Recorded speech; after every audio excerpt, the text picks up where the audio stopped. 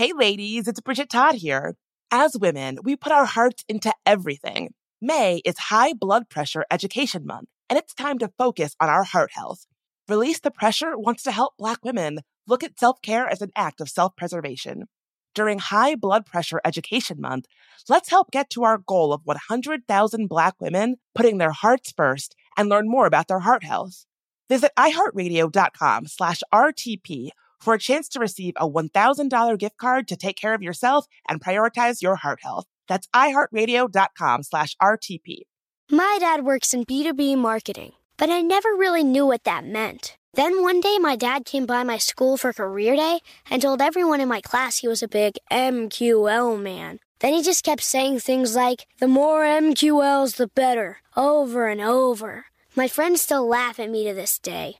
I think it means marketing qualified lead. One thing's for sure. I'll be known as the MQL man's kid for the rest of my days. Why couldn't you just be a fireman or a lawyer? Why? You ruined my life, Dad. Not everyone gets B2B, but LinkedIn has the people who do. And with ads on LinkedIn, you'll be able to reach people based on job title, industry, likelihood to buy, and more. Start converting your B2B audience into high-quality leads today. We'll even give you a $100 credit on your next ad campaign. Go to linkedin.com/customer to claim your credit. That's linkedin.com/customer. Terms and conditions apply. LinkedIn, the place to be, to be. Hi, it's Bridget Todd, host of There Are No Girls on the Internet. Listen, technology has made our lives easier in some ways, but it's also made us homebodies, scrolling mindlessly. Well, you get the point. Let Rails to Trails Conservancy unstick you from home. When you get out on a trail and get to walking, you'll feel so good. Trust me. You'll see that being out on the trail is so much more than a day outside. It's good for your soul. Get ideas for getting outside on the trail from Rails to Trails Conservancy, the nation's largest trails, walking, and biking advocacy organization. Visit railstotrails.org/iHeart and on social media at Rails to Trails. There Are No Girls on the Internet is a production of iHeartRadio and Unbossed Creative. I'm Bridget Todd, and this is There Are No Girls on the Internet. Welcome to There Are No Girls on the Internet, where we explore the intersection of identity, social media, and technology. And this is another installment of our weekly roundup of news stories that you might have missed on the internet. Mike, happy day after Valentine's Day. Did you see that all of the Lyft drivers and Uber drivers and DoorDash folks were striking? They were doing a Valentine's Day strike for better wages? I did, and I love to see it. I love to see people and workers taking collective action to demand better pay, respect, increase their visibility. Love to see it. Okay, so I agree with all of that, plus to all of that. However, I have to admit that even though I talk so much crap about Uber and Lyft and DoorDash and the way that they run their companies on this podcast, I do use those services. Like I take Uber and Lyft a lot here in DC where I live. And so this news that Uber drivers and Lyft drivers were striking on Valentine's Day and asking folks not to break the strike and cross the picket lines and use those services set me into a little bit of an existential tailspin because, I don't know, if folks live in DC, you know what I'm talking about. Like, I've lived in cities my whole life, and I've lived in DC for the longest. And I will say Uber and Lyft have really changed the landscape of the city. And it's interesting. I was like, how am I going to get to I meant to go to dinner. Like, what am I going to do? Should I drive? But if I am drinking, am I risking a DUI? Like, is it safe to even like be out driving at night? Like, I'm not the best driver. I was like racking my brain trying to figure out what to do. And wouldn't you know it, it was completely fine. All I had to do was walk out of my apartment. Oh, there's a cab. I got in it. I told them where I wanted to go, took me there without incident, went, had my dinner, came back out of the restaurant. Oh, there's a cab. Just got in it. It is so interesting to me how Uber and Lyft, their rise and their ubiquity had made me think like, oh, there is no other alternative. I would never cross a picket line. There's a scene from that sitcom, The Nanny, with Fran Drescher, where she's meant to be going to a fancy dinner, but all the busboys are outside striking. And she's like, one thing my mother told me is you never cross a picket line. And so I agree with Fran Drescher's mom's advice in this. But it's so funny to me how, like, I had convinced myself that if I wasn't taking Uber or Lyft, there was no other options. And it's like, oh, actually, cab was very easy. It was right there. No problem. Do you know what I mean? Like how strange it is that that technology makes us think we have less options than we actually do. Yeah, it is funny how that works. Because, yeah, like the cabs are still there. Metro is still there. Buses are still there. There's a bunch of bikes around. Don't even get me started on bikes. Okay, well, I won't. I mean, yes, for the city-run bike share program in DC. But again, if I'm going to circle back and make this a deeper complaint about Uber and Lyft, Uber purchased those jump bikes and then the Lime bikes and basically junked them. And so biking was a much more viable option in DC. I can't speak for other cities before Uber and Lyft got involved in it. And now it is like a husk of its former self. You acknowledge that, yeah?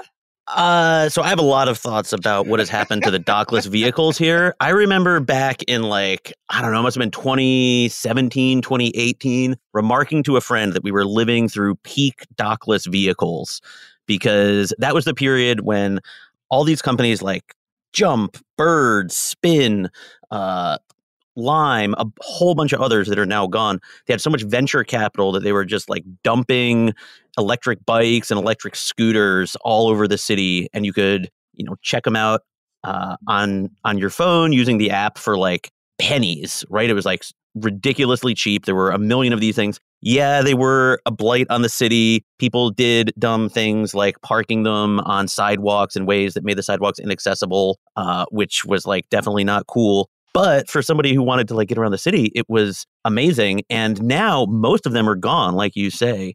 It's just a handful that are left. It is kind of sad. Okay, so this is something we don't see eye to eye on. I think that bit that you just said about them being a blight on the city, I don't think that deserves to be glossed over because so in DC, they are everywhere. They are blocking intersections. They are on sidewalks. It's a nightmare. And half of them don't even work. So it's like at this point, I think it was different when it's like, oh, well, these are bikes that are working that you can use to get around. Here in DC, part of me is like, it's at this point, it's just like e-waste littering the streets for no reason. Half of them do not work.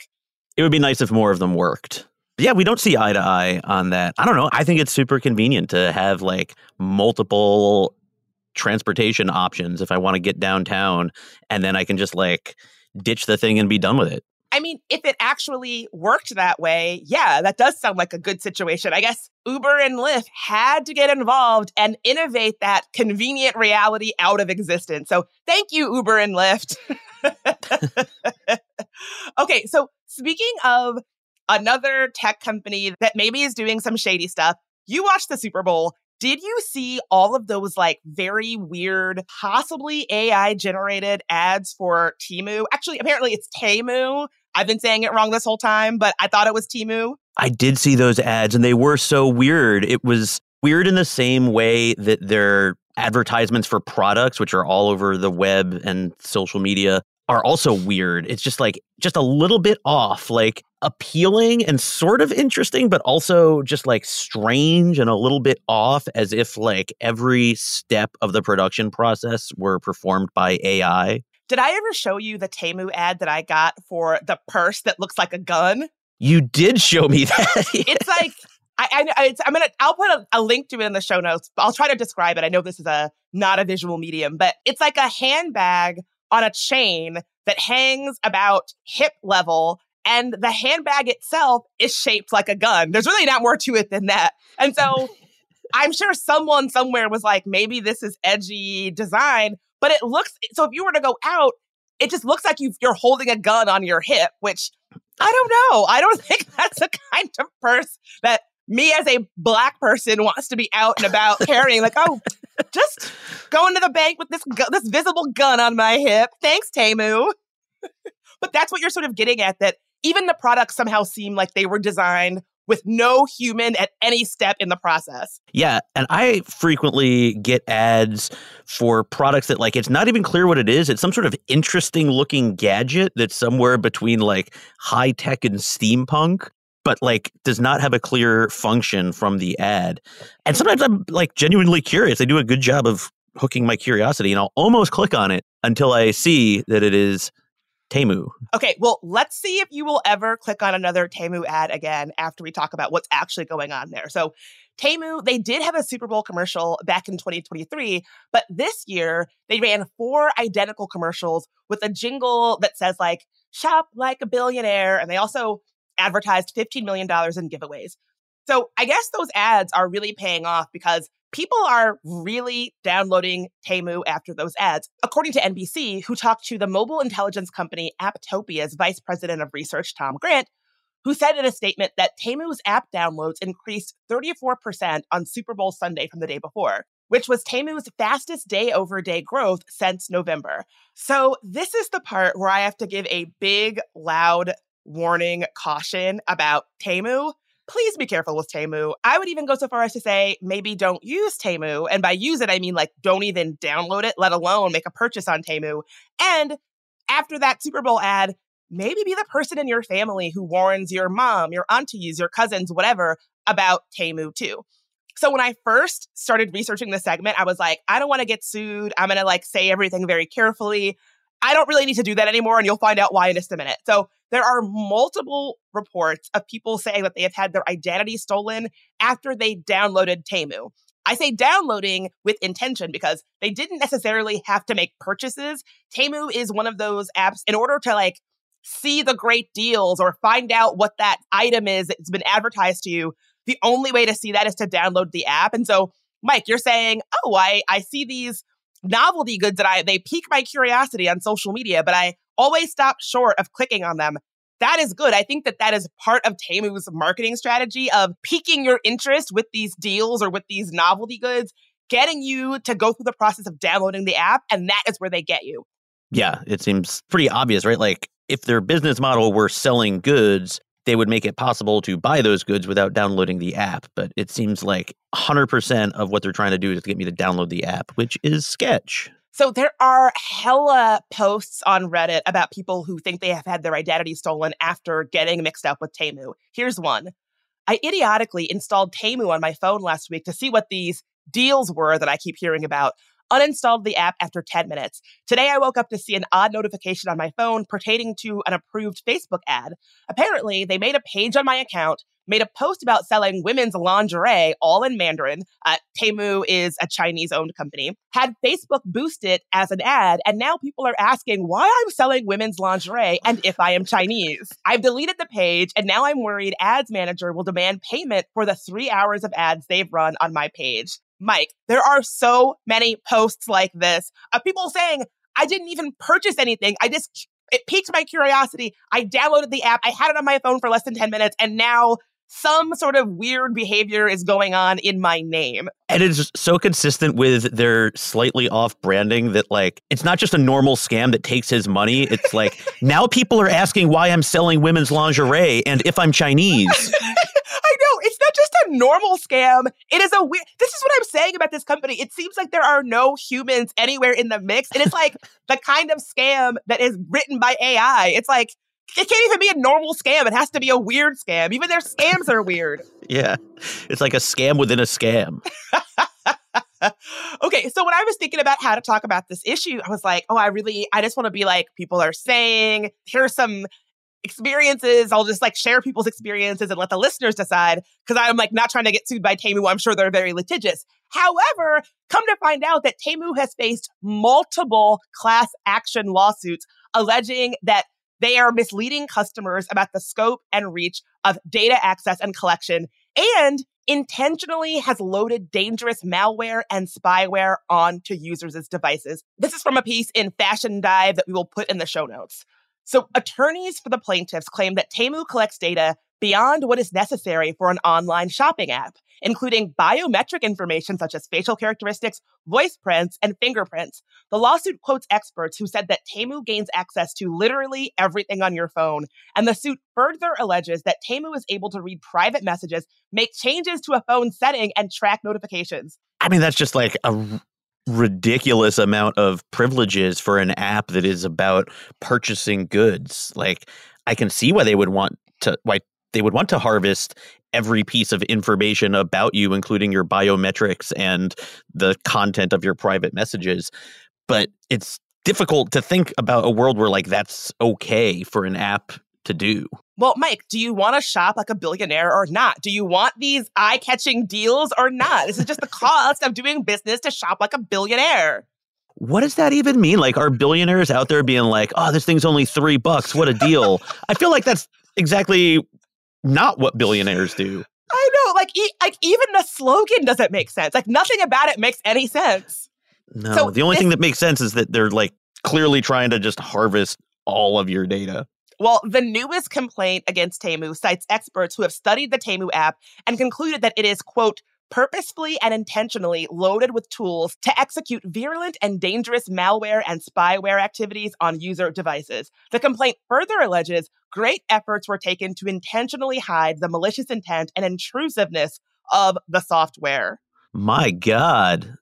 That's intense. Like, we talk a lot about bad apps, bad companies that are like not taking appropriate protections to protect their users. But this is just malicious. Straight up, according to this complaint, like straight up malware. I guess you probably never experienced this, but when you buy something online from a company that's like kind of sketch, like when I first started making purchases, I think I made 2 purchases on TikTok Shop. I was like, oh my God, am I about to get my identity stolen?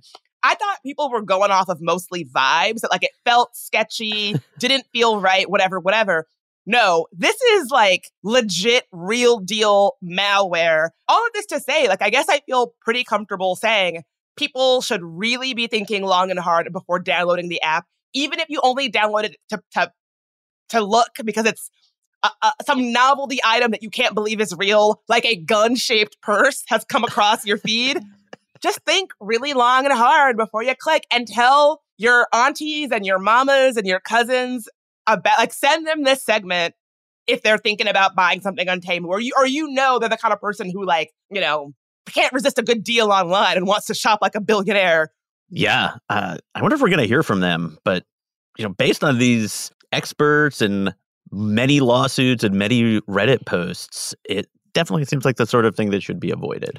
From what I have seen, I think that Temu might be litigious. They had gotten into it with Shein back in 2023, where Shein is another kind of like crappy fast fashion retailer.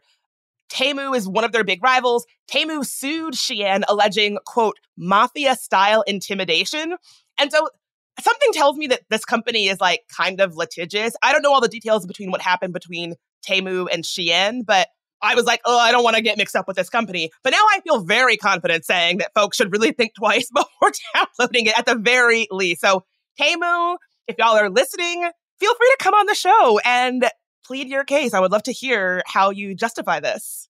Maybe. What if it's just like by hooking up our remote recording software, it's like, God, they got my identity. Like, they're so good. Yeah, hold on. I'm getting a notification about something that's trying to install.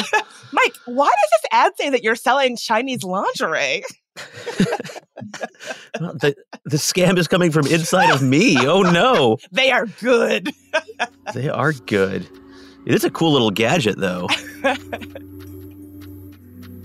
Let's take a quick break.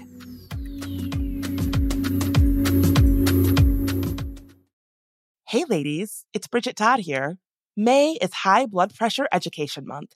It is crucial for us, especially as Black women, to focus on our heart health. We pour our heart and soul into every aspect of our lives, but often our own health takes a back seat. That's where Release the Pressure comes in.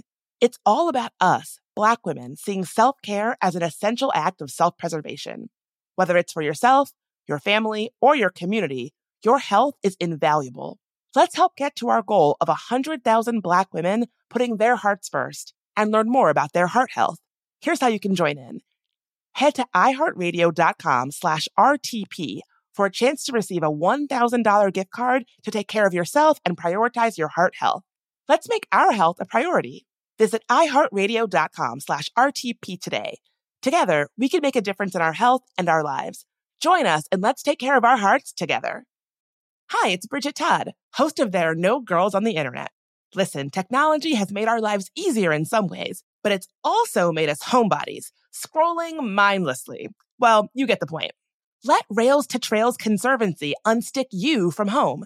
When you get out on a trail and get to walking, you'll feel so good. Trust me. You'll see that being out on the trail is so much more than a day outside. It's good for your soul. Get ideas for getting outside on the trail from Rails to Trails Conservancy, the nation's largest trails, walking, and biking advocacy organization.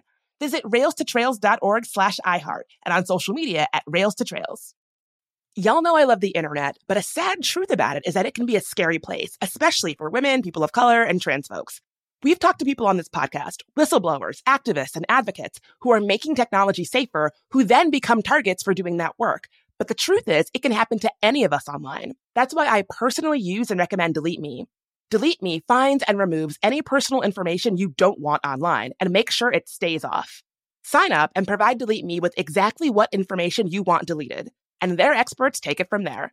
Take control of your data and keep your private life private by signing up for Delete Me, now at a special discount for our listeners. Today, get 20% off your Delete Me plan when you go to joindeleteme.com/nogirls and use promo code NOGIRLS at checkout. The only way to get 20% off is to go to joindeleteme.com/nogirls and enter code NOGIRLS at checkout. That's joindeleteme.com/nogirls, code NOGIRLS.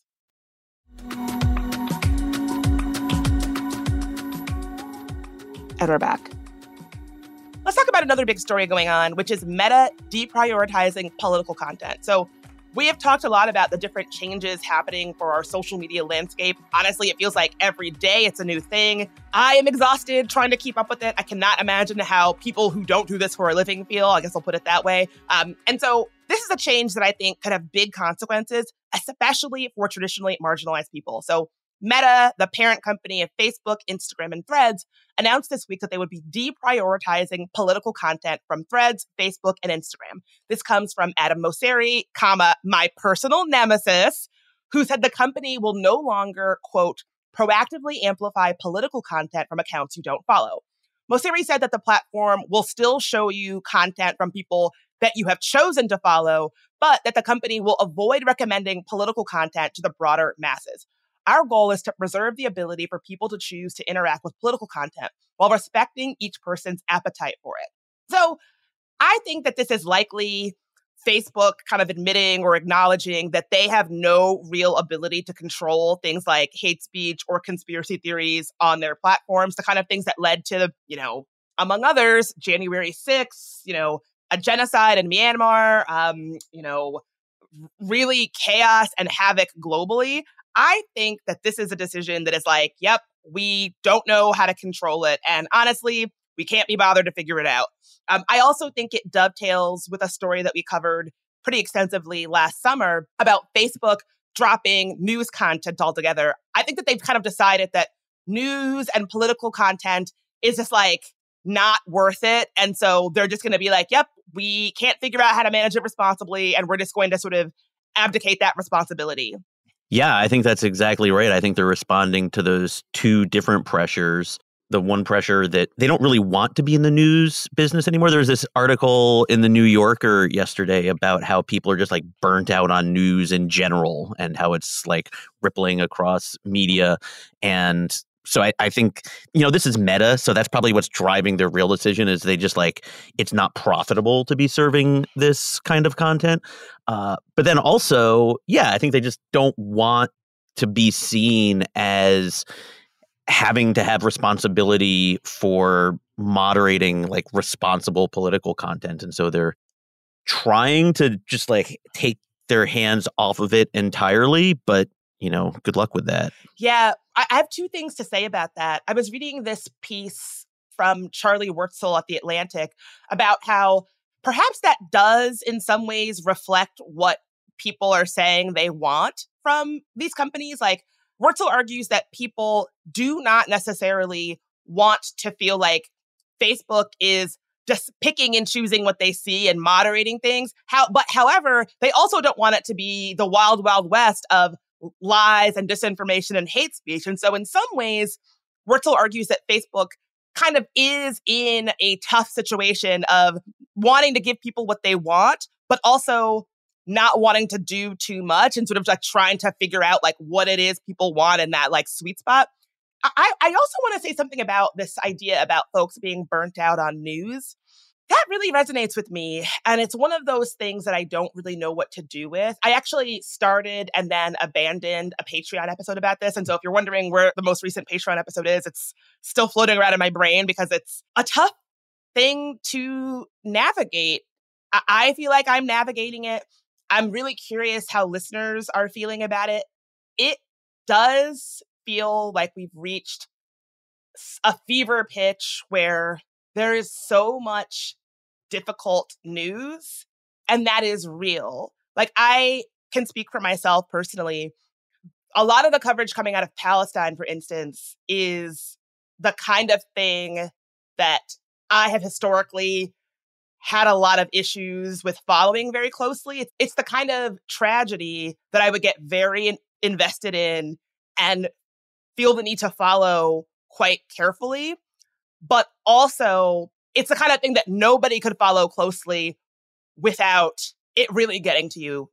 You know, journalists from the ground have talked about this too. And I do think it's one of those things where it makes sense that it feels so absurd that all of this is going on. Meanwhile, we're meant to be like going to work and living our lives as if it's not.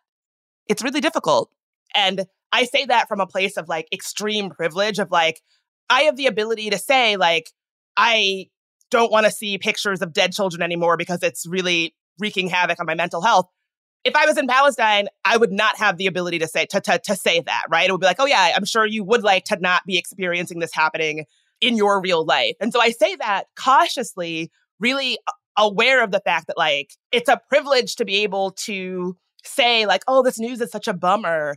But I also want to acknowledge it is a lot. Like I think when you think about what's happening globally, not just in Palestine, but all over, it just part of me understands what people are saying when they say that they're burnt out on news content. And even from somebody who makes a podcast, like I see the numbers for how episodes perform. And it does seem like people are looking for content that is not necessarily anchored to the news. And yeah, I guess all of that to say is I'm curious how that lands for folks. I'm curious how folks are navigating that in their own lives. I'm definitely trying to navigate it as somebody who creates a thing. And I think it's important that we all stay engaged and informed and checked in and like, it's so easy just to retreat. Again, speaking for myself, it is so easy just to retreat into like Real Housewives and like nostalgia and like watching The Office a million times and things that feel good. But we still have to find ways to stay informed and checked in. And yeah, I'm curious, Mike, if you have thoughts around that, or if listeners, if you have thoughts around that, please let me know. I'm genuinely very curious how folks are navigating this time. Yeah, that all really resonates. It's tough times. It's been tough times for years, right? There's terrible wars happening. Domestic politics is anxiety provoking, to say the least. And it's really difficult to stay engaged. That New Yorker article was interesting. We should link to it in the show notes. I feel like this is kind of, in some ways, not surprising that collectively a lot of people in society are feeling this way right now, right? We've had 10, almost like 20 years of social media where algorithms and platforms and bad actors and nefarious demagogic politicians, you know who I'm talking about, have really perfected the art of dialing up outrage to get us engaged, to get our attention, to get our money, to get our votes. And it's just exhausting, right? It's just gotten more and more exhausting. And, I guess maybe in some ways this move by Meta can be seen as like a reaction to that we need something else other than just a continual ratcheting up and increase of like outrage and terrible stuff. But just, stripping political content from the platform, that doesn't really seem like the right approach either, because there are legit problems and issues in the world that people need to be informed about and should be engaged with. Well, that's what I'm saying. I think that Facebook was a huge driver of the polarization that you described a moment ago, this ratcheting up of more and more hate, more and more, engagement farming by making people angry and outraged and more divided and less trustful of each other and all of that. And it's just, I don't like that they can just be like, and oopsies, we don't want to do that anymore. You can't just create this chaos globally and then step back and say, and wash your hands of it and say it's not your problem, because it is your problem. It's your problem that you caused. And I think it's pretty telling that now they're like, we don't want to do it anymore. And I have seen people, some of whom are people that I trust and sometimes agree with, say that this is a good thing, that less politics on platforms means less chances for polarization and all of that stuff, right?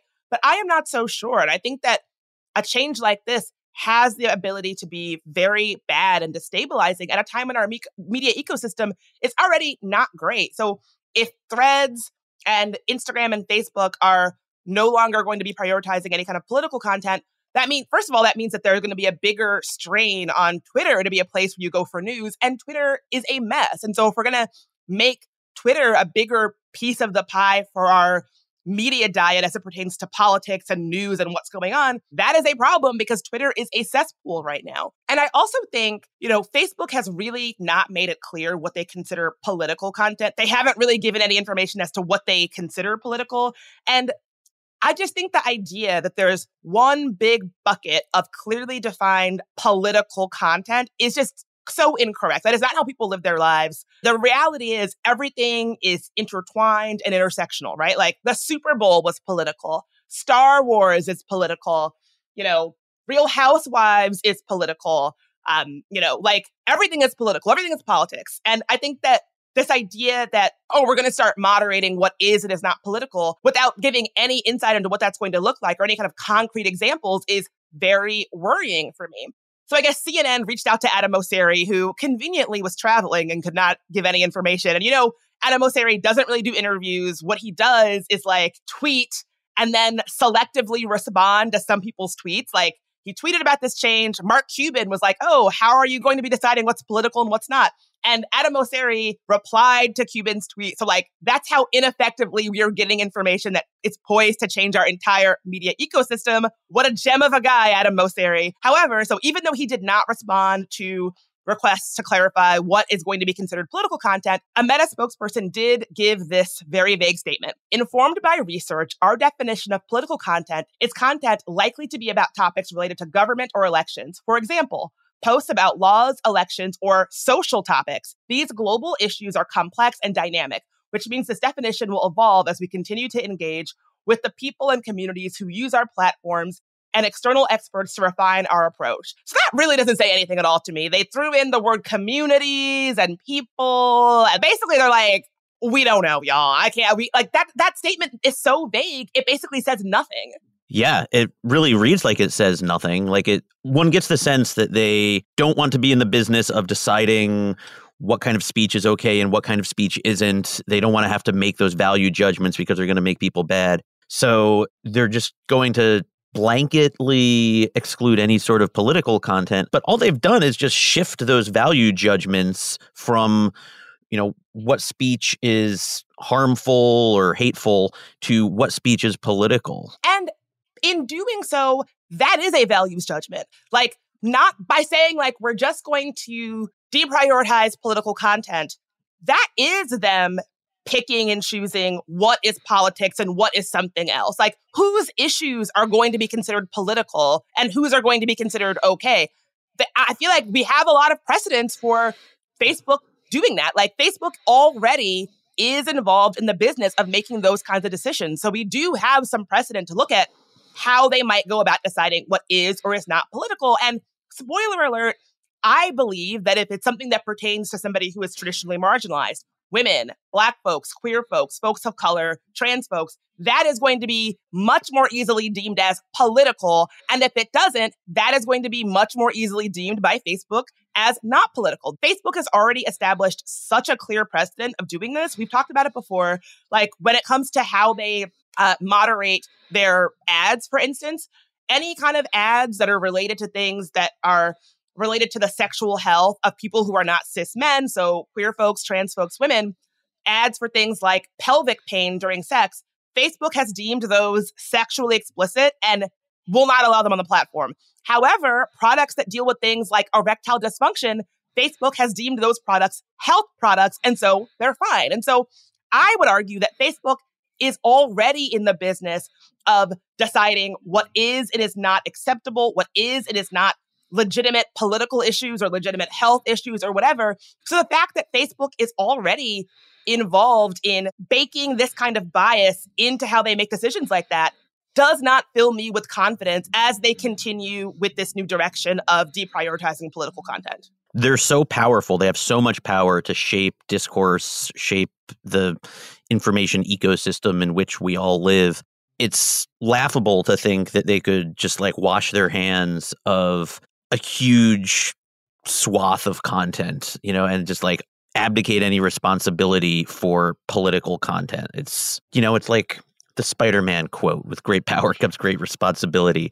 And they're not even attempting to meet it. I agree. And from a larger, broader perspective, we really got to ask, just the data is super clear that the majority of these people making the decisions are white cis men, and not even just white cis men, like a very specific type of white cis male. Like they live on the coasts, they make a certain amount of money, a very specific, narrow subsection of people making decisions that impact all of us. And so I would step back and say, like, are we really served by a media landscape where this small amount of hyper narrow specific white men make decisions that impact everybody? I would say no. And I just can't imagine this is going to be a change that helps people who are traditionally marginalized, people who already have a difficult time building platforms and getting messages out there about what's happening in their lives and their experiences that people need to know about, people might not want to hear about, but people need to know about. I cannot imagine that this is going to make the platform less hostile to folks like that. And so, yeah, I guess we'll really see. We will. I mean, there's a world where Meta makes this sort of announcement and they set up a very transparent, accountable process whereby decisions about what sort of content is political or not are made. And they have built-in checks to prevent exactly those kinds of bias against women, transgender people, all the groups who typically get excluded from those kinds of decisions. There's a world where that process is part of this, and this new policy like positively affirms some values. But that's not the world that we live in, right? We live in a world where we just get a vague statement that basically says it's going to be whatever they decide it is. Exactly. And we already know so much about how Facebook has demonstrated very clear bias about how these decisions get made. So The Guardian published this thing in 2017 called the Facebook Papers, which showed internally the training documents that Facebook uses to train their moderators on how to decide what content is okay and what content breaks their rules. And it is so clear that that training material is biased against marginalized people. It's just very clear. We'll throw some links to the pieces in the show notes. But so Facebook already has this precedent for coding in bias against marginalized people into how decisions get made within the company. And so, yeah, I just don't think that we should be leaving it up to this very small subsection of white, straight, cis men to make decisions about what kind of content the rest of us are seeing. And it's not even really about Facebook. Taking a step back, I would argue that dynamic is not a healthy one. It's not a dynamic that leads to anybody being better informed and having a better media diet.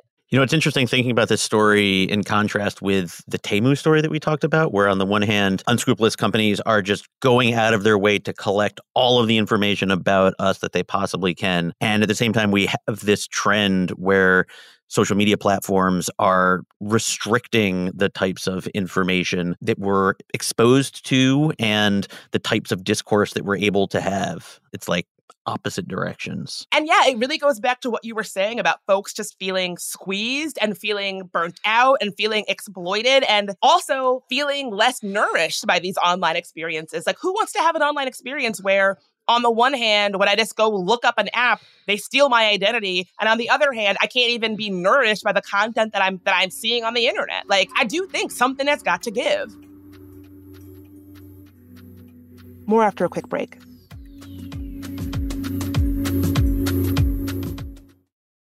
Hey ladies, it's Bridget Todd here.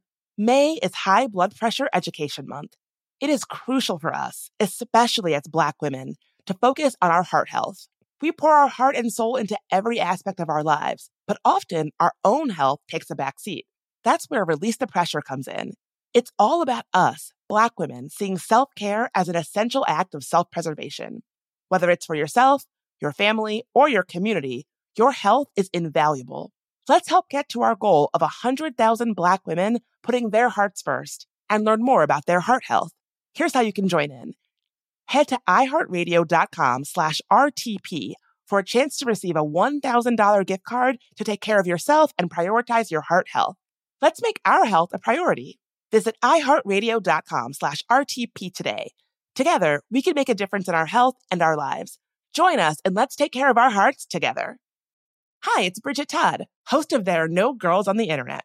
Listen, technology has made our lives easier in some ways, but it's also made us homebodies, scrolling mindlessly. Well, you get the point. Let Rails to Trails Conservancy unstick you from home. When you get out on a trail and get to walking, you'll feel so good. Trust me. You'll see that being out on the trail is so much more than a day outside. It's good for your soul. Get ideas for getting outside on the trail from Rails to Trails Conservancy, the nation's largest trails, walking, and biking advocacy organization.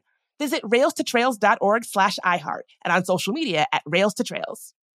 So in 2024, one of my goals is to finally get serious about my finances. It's been kind of a big emotional thing for me. Thinking about money historically has caused me a lot of anxiety and stress because I have a lot of trauma related to money. And if you can relate, if that sounds like you, check out Fearless Finance. Fearless Finance provides on-demand, comprehensive financial planning by the hour. It's a new way to get financial advice without all the headaches, high fees, and commitments that come with traditional financial advisors. Fearless Finance planners don't sell anything. No used car salesman vibe here, and that means no concerns about being sold something just for the commission that it earns a rep. Their planners meet you where you are on your financial journey. No judgment, whether you're looking to buy a house, optimize your savings, or just want to make sure your finances are okay. They can answer your questions and help you achieve your goals. No question is too small, no problem is too big. Fearless Finance is making financial advice more affordable and accessible. You meet with your planner virtually, and they charge by the hour. Visit fearlessfinance.com today to get started. You can chat with a planner for free to make sure it's a good fit. And you'll get $50 off your first planning meeting when you use code GIRLS.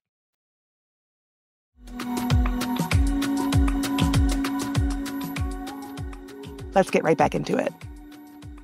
So the online world, pretty scary, lots of threats to privacy. Fortunately, we can feel safe when we're just walking around out in the offline world, right? You sure about that? That's my I think you should leave Tim Robinson impression. But no, you can't feel safe in the IRL world either, because data brokers are out there selling your sensitive information to whoever. So last year, a Wall Street Journal report revealed that the anti-choice organization Veritas Society was using cell phone location data shared with online advertisers to target people who were visiting a Wisconsin Planned Parenthood clinic with misinformation about reproductive health. So you would, if you were in Wisconsin and you went to Planned Parenthood, they would then bombard you with inaccurate information about abortion. So after that, Senator Ron Wyden started investigating. And this week, Wyden found that it went far beyond Wisconsin. Veritas was actually running the largest location data-driven anti-abortion ad campaign in the nation that we know of. And they were doing it by getting cell phone location data from a broker called Near Intelligence and using that information to target people who had visited 600 abortion clinics across the country with these misleading anti-abortion ads. So Wyden is now calling on the FTC and the SEC to quickly take action against the data broker Near Intelligence to really make sure that the privacy of patients whose data was exploited is being protected. He sent letters to the SEC and FTC outlining exactly that. So I should say this is not really new, but it is the first time that we know of that location data has been used in this way. As early as 2015, you even have one ad firm bragging that they could, quote, tag all the smartphones entering and leaving nearly 700 Planned Parenthood clinics in the United States. That was back in 2015. So this is something that, unfortunately, has been going on for a while, but we have never seen it to this scale and scope as we have with this Veritas Society situation. Gross. I know, it's really bad. So according to Politico, who spoke to Justin Sherman, a researcher who studies data brokers at Duke University, says that this campaign's scale is unprecedented. Sherman says, this is the largest targeting campaign we've seen to date against reproductive health clinics based on brokered data. According to Politico, in a February 2023 filing, the company said that it ensures that the data it obtains was collected with the user's permission. However, the company, Near Intelligence, their former chief privacy officer, told Wyden staff that the company collected and sold data without consent. Okay, the idea that people who traveled to an abortion clinic or a Planned Parenthood clinic somehow willingly and with informed consent gave permission to this company to collect their geolocation data is absurd. It's absurd that they would even make that claim that this data was collected with the user's permission. So Near Intelligence's former chief privacy officer, Jay Angelo, really just singing like a canary here. God love him, Jay Angelo. Angelo says that while the company stopped selling location data belonging to Europeans, it continued for Americans because of the lack of federal privacy regulations. Mr. Angelo. Boom. There it is. Black and white. Yeah, just saying it. I appreciate the clarity, Jay. Mr. Angelo revealed that while he had to put a stop to the company's sale of data about Europeans, which is subject to Europe's strong privacy law, the company was still selling location data about Americans. This is kind of gross, but it sounds like this sensitive data was just part of a going out of business sale for this company. Near Intelligence filed for bankruptcy in December and started selling off its businesses and assets, which could include a trove of data collected from Planned Parenthood facilities. So Senator Wyden is asking the FTC to prevent Near from selling any more of that data. The company's privacy policy does say that in the event of bankruptcy or sale of assets, that the company could transfer any of the data that it collects to its successor. That is really gross, especially when we're talking about something as sensitive as health data. But apparently it is not uncommon. But this concern is part of a larger FTC crackdown about data brokers selling health data specifically. Politico writes that in recent months, the FTC has been cracking down on data brokers collecting and sharing health-related information. The agency's settlement against the location data broker Xmode highlights that the company ran ads targeted to people who visited medical facilities, and its lawsuit against the data broker Kochava also notes that the data tracked people who visited reproductive health care clinics. So this is really gross. It is gross to think of your sensitive data being sold off as just part of a going out of business sale or a fire sale. But it does sound like that is exactly what's going on, and that Near Intelligence is not the only company who has been doing that. Yeah, and I think people have a false sense of security that HIPAA protects them in these cases, that HIPAA is the law in the U.S. that protects the privacy of some health information. But people often have a really overly large understanding of what HIPAA actually protects. And in a lot of cases, it offers no protection at all where people would expect it to. So we really need better privacy laws in this country is really the long and short of it. Well, that's the thing, is that I don't think that any regular person would assume that when you go to a private healthcare provider, a healthcare facility, something that is so intimate and private, that data could be sold in this way. I think that most people would probably assume that we had protections that would prevent that. And we just deserve better. We should have those protections. It is common sense. But I guess if it makes some company a little bit richer, that's the grift. Okay, well, what won't we sell about people? It doesn't matter how intimate or how sensitive it is. They will sell anything if it makes them a buck. It's disgusting. And it also underscores the importance of jealously protecting our privacy, even for things that aren't sensitive, right? You might imagine that geolocation data from your cell phone about where you're going. If you go to the grocery store, you go to a coffee shop, that's not so sensitive. So maybe it's fine. Who cares if somebody is tracking that and associating it with my online shopping history? But opening ourselves up to that kind of willing surrender of our privacy to allow ourselves to be tracked, our data to be harvested, these profiles to be created of us and sold from one broker to another. Even if 95% of it is not sensitive, there's some sensitive stuff in there. And once it's out there, and somebody's going to find it and exploit it to do gross things like serving misinformation to people who have visited Planned Parenthood clinics. So we did a story a couple weeks ago about how OpenAI quietly, I say quietly because I think they tried to make it quiet, but folks like us made it loud, quietly dropped their ban on using AI for military uses. Well, this week, OpenAI's headquarters in San Francisco was protested over this change. Protesters outside of their San Francisco headquarters had signs that said things like, "Don't trust Sam Altman," a reference to OpenAI's CEO who was fired and then rehired, and basically now seems like maybe he thinks he can do whatever he wants because he came back after being fired. So Bloomberg did a really interesting interview with the two activists who organized this protest. Holly Elmore, who helped organize the protest, said that the underlying problem was much bigger than OpenAI's military work. It's the way that OpenAI publicly stated it would not work with militaries and then retracted that commitment. There's no teeth to those boundaries, Elmore said. Even when they are very sensible limits set by the companies, they can just change them whenever they want. So Sam Kircher, another organizer of the protest, sounds just like an interesting person. Sam, if you're listening to this, you sound interesting as hell, and I want you to come on the show. Actually, both of you sound interesting as hell, and I want you to come on the show. But Sam Kircher says that she protests regularly in Seattle against artificial general intelligence. OpenAI and other companies are aiming to create AGI, which they define as AI as smart as the average person. Kircher says that AGI will remove meaning from the human existence by hindering our ability to contribute and make discoveries. And so I think it's really interesting that Sam Kircher's objection is like more like existential. It's like I object to the existential threat to humanity that AGI specifically poses. Yeah. Sam is certainly not the only one talking about it as an existential threat in so many ways. So I think that this protest really shows that people are paying attention to what's happening around technology like AI and saying, wait, this isn't good. And, we can't leave out the fact that all of this is happening against the backdrop of what's happening in Palestine. And so it is clear that this is not just like theoretical. It is very much real life.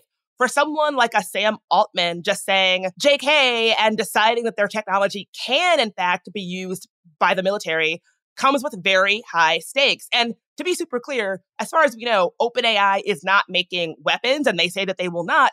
But as the organizers of this protest point out, they also said that they would not let militaries use their tools, and now they've gone back on that. And so why should we trust people like Sam Altman that they're going to do what they say? And it's very clear from this protest that people are paying attention to that and being like, yeah, you say one thing and then you do another. It really matters what you do and what you say. And we feel like we cannot trust you at your word to stick by anything. Yeah, just, I guess my role today is to connect stories with the previous story we talked about. But it reminds me of Facebook, which is so powerful and an unavoidable responsibility for shaping what our information ecosystem looks like. OpenAI is really pushing the boundaries of this incredibly powerful technology. And a lot of people, like Sam Kircher, feel it is an existential threat. And that, combined with how unaccountable these companies are, is really unsettling and scary, right? They have so much power, so little accountability. It feels like a scary time to be a human. Well, the humans are fighting back. Speaking of connecting stories, we got to talk about another, I'll call it a protest that happened in San Francisco. People on the street all got together and destroyed a Waymo self-driving vehicle. Now, the vehicle was not transporting anybody at that time and nobody was hurt, but listen to how Verge reports it. A person jumped on the hood of a Waymo driverless taxi and smashed its windshield in San Francisco's Chinatown, generating applause, before a crowd formed around the car and covered it in spray paint, breaking its windows and ultimately set it on fire. The fire department arrived minutes later, but by then, the flames had fully engulfed the car. So can you, just the idea that somebody was like, I'm going to smash this car. And then a group of strangers were all like, we like this and we will help you destroy this car. And they all came together and set it on fire. Like I said at the top of the show, I do enjoy seeing people come together for collective action. I mean, I'm sorry. This sounds kind of cool, right? I'm not the only person that thinks this, right? Yeah, I mean, you'd hate to think that with all these problems that we've been talking about, people feel that they're only path of recourse is to go in the street and like smash things and burn them. Maybe that's where we are. I mean, they did effectively get that car off the street. So I should say there is no word on motive, but this does all take place against the backdrop of rising tensions between citizens in California and self-driving car companies. We reported on this like awful story a while back that Cruise, who is Waymo's rival, lost their ability to operate in California after one of its cars hit and dragged a pedestrian. And worse, the company basically lied about it to save their own asses. At every step of the way, they tried to mislead regulators about what happened, including giving them doctored footage of the incident. So, yeah, I can understand why citizens are not loving these companies.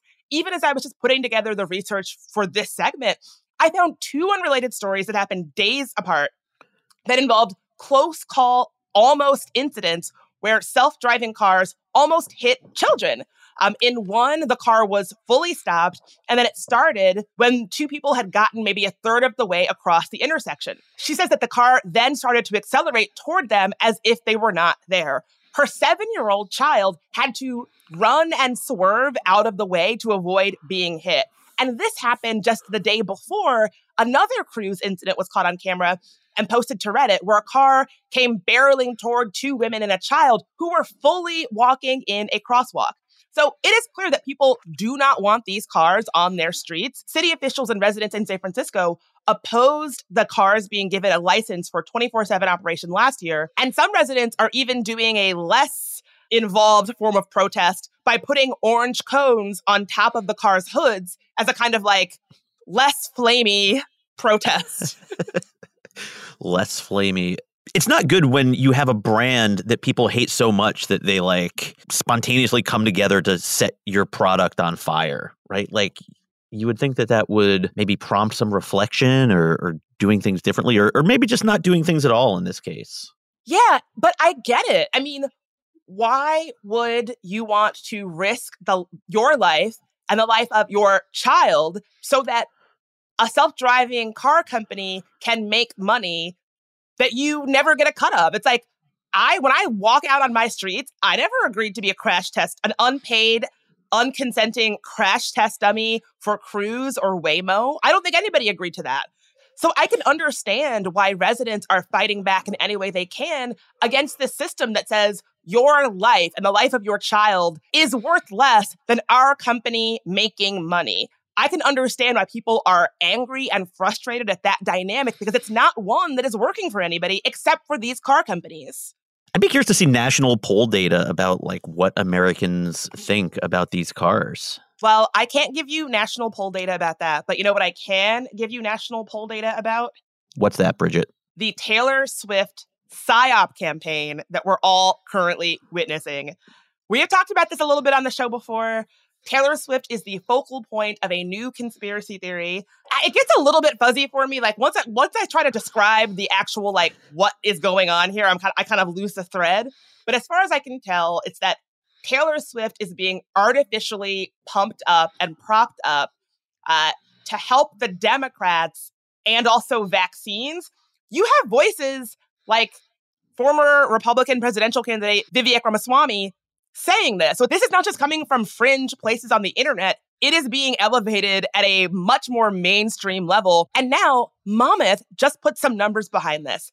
They did a national poll that found that nearly 1 in 5 Americans, or 18%, believe that Taylor Swift is part of a covert government effort to re-elect President Biden.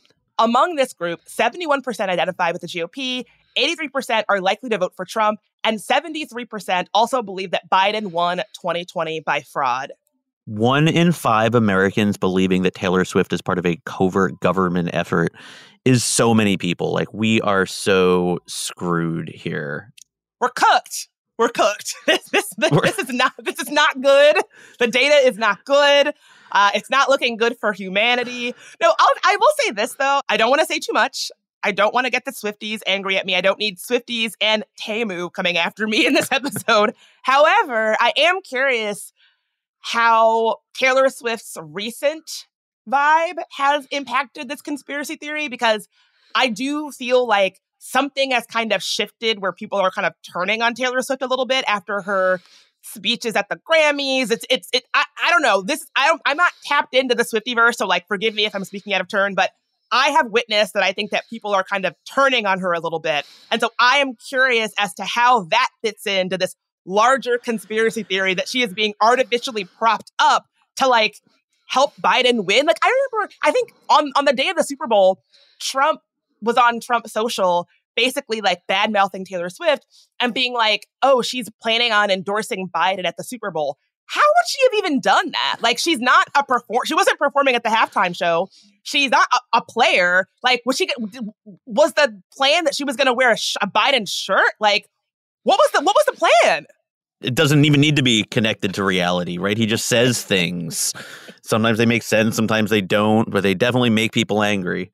And I'm sure people who believe in this conspiracy with this new news cycle where, like you say, people are maybe like turning on her a little bit, I'm sure that's only more evidence that makes the people who believe this conspiracy like further believe in it. That's just how these conspiracy theories work. Oh, that is absolutely the thing with conspiracy theories. I shouldn't even be trying to ask rational, logical questions about what's going on here necessarily, because let's say that Taylor Swift came out and endorsed Trump. Somehow that would be used as evidence that, like, see, they were right all along. It doesn't matter what it is. If you've ever studied how movements like Q work, it's like any new data point can be used to confirm their previously held idea. So it's almost like not even really worth it to try to find the logic of what they're saying or what they think is happening here.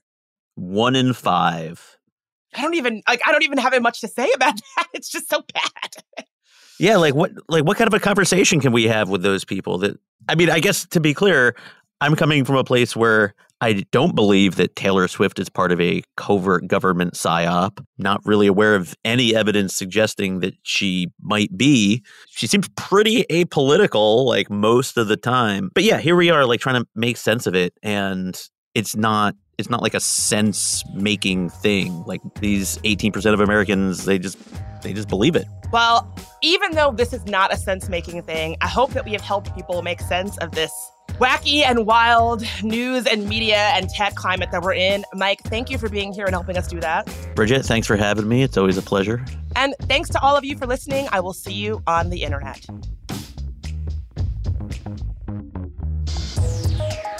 Got a story about an interesting thing in tech or just want to say hi? You can reach us at hello@tangoti.com. You can also find transcripts for today's episode at tangoti.com. There Are No Girls on the Internet was created by me, Bridget Todd. It's a production of iHeartRadio and Unbossed Creative. Jonathan Strickland is our executive producer. Tari Harrison is our producer and sound engineer. Michael Amato is our contributing producer. I'm your host, Bridget Todd. If you want to help us grow, rate and review us on Apple Podcasts. For more podcasts from iHeartRadio, check out the iHeartRadio app, Apple Podcasts, or wherever you get your podcasts.